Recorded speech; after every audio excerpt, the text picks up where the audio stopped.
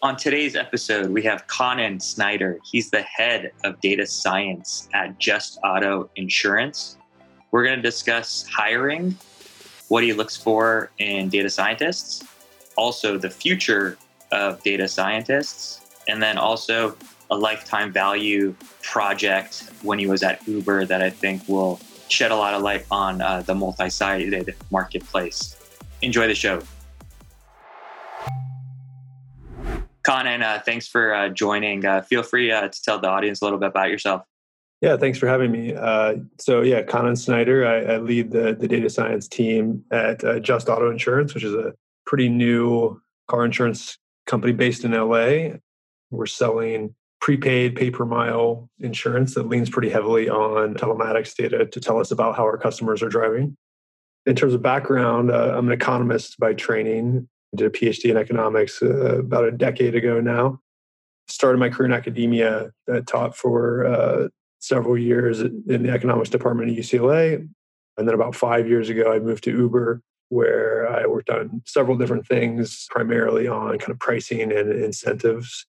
Then last November, moved here to Just to lead the data science and pricing team. Yeah, no, it's always interesting, I think, when somebody has come from academia, not just from it, but then also taught. Your perspective is so different and unique because it's essentially, you've taught a lot of the folks that are now in the space, leading teams and growing different organizations in their data science departments or whatnot. So just a unique experience. And I guess maybe focusing on that would be interesting. I guess for you, when you're looking at building out your team, what do you think are kind of the key characteristics that you're looking for? I think I have probably kind of a unique perspective in that I am an economist and I'm not kind of a typical data scientist. And so, especially at a place like Just, where, there's a lot of stuff that has to be kind of built from scratch. I really have to, get a team that has more typical kind of engineering and data science, backgrounds and experience and abilities. And so, like, trying to hire people that are not like me is kind of the challenge. I sort of first try to formulate my own understanding of the technical problems that have to be tackled. And then when I kind of try to hire people and when I interview people, try to find people that will pick fights with me, I guess, and will kind of push back against me and will like challenge me, but also can kind of, are willing to kind of go back and forth with me until my understanding of the technical problem and what they're telling me kind of lines up. And so people who are kind of agitators and rude, and that's kind of what I would look for, first of all, I think. Okay, so somewhat willing to kind of throw down the gloves, but not so much that it goes to blows. So now it makes sense, I think, especially with your background or anybody, depending on what kind of leader you are in your background, looking for that complementary skills kind of to round out what you're maybe not strong at or strongest at, and then also coordinating that with the goals and problems you're trying to solve. It sounds like that's going to get you to the best place quickly. Yeah, I think that's right. Awesome. There's obviously different bias, I guess, when it comes to, quote unquote, good versus bad data scientists. I know a lot of the emphasis more recently is on the business acumen and understanding kind of the problems, you're trying to solve from a business perspective. What, in your opinion, kind of gives somebody that quote unquote good versus bad stigma? I think it's really context dependent, to be honest. I think that at a small company like the one that I'm at, we need people that can kind of do a lot of hacking together of solutions and kind of being scrappy and willing to wear a lot of hats and kind of that stuff. And so I think here you sort of look for kind of evidence of that, even beyond kind of deep technical skills, people who, show some ingenuity, who go out of their way to, participate in Kaggle competitions or, have kind of active side projects or have great stories about how they hack together solutions and, in less than ideal circumstances. I think that's kind of what you look at. Whereas at Uber, there's a lot of infrastructure, there's a lot of support.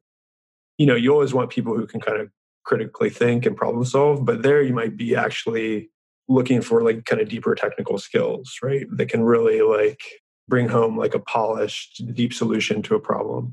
So I think it's really context dependent. It's really role dependent. Yeah. So it sounds like, I guess, you have to know your strengths and weaknesses first, and then make sure that's lining up with kind of the organization you're looking at to join, or if you're already there, how that's helps fit solve any of the business problems that they're trying to tackle. Yeah, I think that's right. Yeah, I was curious when it comes to like how you think about handling data. I know there's a lot of research that needs to be done, empirical. How do you juggle both of those things? A lot of my kind of data sense comes from doing economic research, which is I had an old boss that used to make fun of me and say that I grew up in a small data era, and so like I never want to throw away data. I want to like look at data like row by row. And so I think maybe this is not answering your question totally, but I think I tend to emphasize sort of spending a lot of time on sort of understanding data and getting the sort of intuition about how the data works and kind of where it came from and that, and then only like a small chunk of time on actual modeling and actual, Yeah, and I think no, it makes sense because I think your background is more academia, so you tend to lean more towards that side of the house.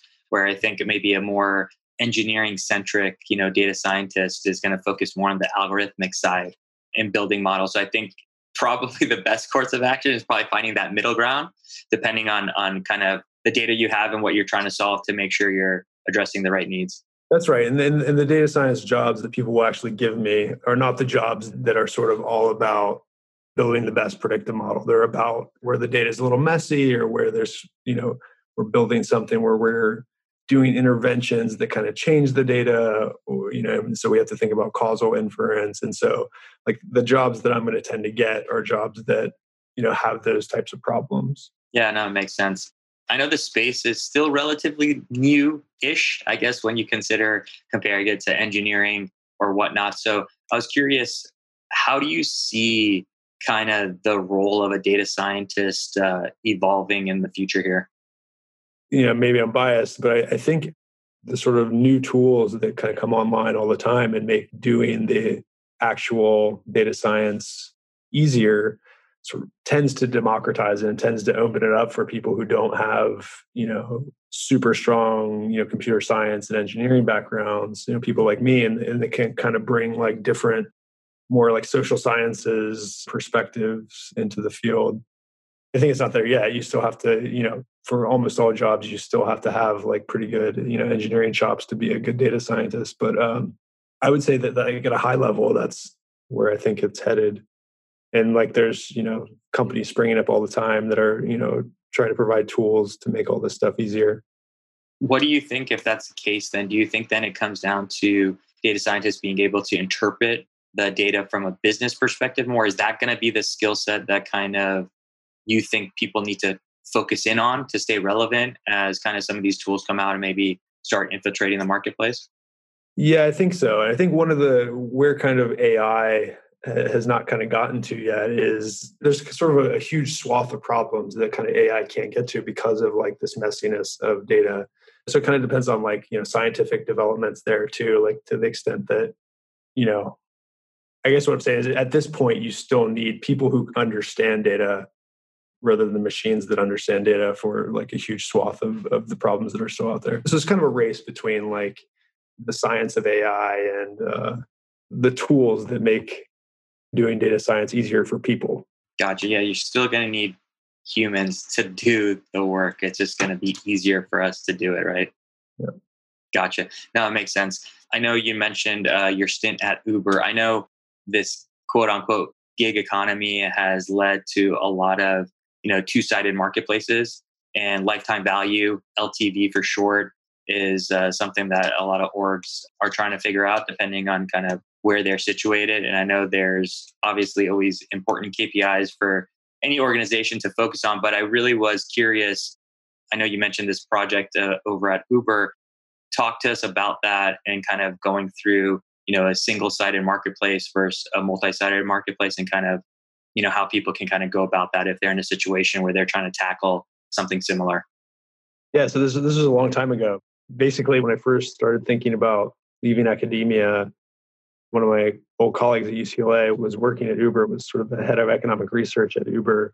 The project he kind of pitched me on at Uber was this sort of LTV project. So at Uber, basically, it's a two-sided platform. So you have drivers, you have riders. the kind of traditional way of measuring kind of the long-term value of a driver or rider would kind of add up the revenues or the profits that a customer brings in or a driver brings in. So the challenge with the two-sided marketplace is that if you think about it, what is the long-term value of an additional driver if there are zero riders, right? So if there are zero riders, nobody's doing any trips and like a driver's worth nothing. If there are, 10 times as many riders as there are drivers, the value of an additional driver is potentially very high. Lots of these people wouldn't get rides if we didn't add another driver. And, it kind of works within the side too. So if I kind of have too many drivers, part of the value of an additional driver is you kind of have to subtract some value because when you add the new driver, he or she is going to take away trips from the existing drivers. And so at the margin, it sort of lowers the value of all the existing drivers. And so kind of thinking about this is a very cool economics problem. You're thinking about the difference between the average values and marginal values and stuff that economists like to think about. And so basically my old colleague pitched me on kind of coming and working on this problem and figuring this out. And so that's kind of what I did. And I sort of I approached it like an academic would approach it. And so I kind of set up an economic model. I grabbed a bunch of Uber's data, and you kind of quickly learn, or maybe not so quickly, but one of the things that I learned is that economic models are hugely complex. It's basically an economic model, takes a set of assumptions, and then marches 9 steps away from those assumptions, right? You say, well, assumption A implies assumption B, which implies assumption C, which implies outcome B, which implies outcome C, which implies outcome D. And you get very far away, your conclusion gets very far away from your assumption, right? And that's kind of the way economic models work. And so, one of my favorite quotes in economics is from John Maynard Keynes, who said that a wrong turn by a remorseless logician leads to Gomorrah. And that's kind of one of the things you quickly learn, that in data science, it's very hard to kind of take these logical steps without making an error. And so in trying to kind of model this very complex spillover phenomenon, you have to account for an additional driver's impact on all the riders, on all the other drivers in order to calculate these long-term values. You sort of realize that kind of quickly falls apart.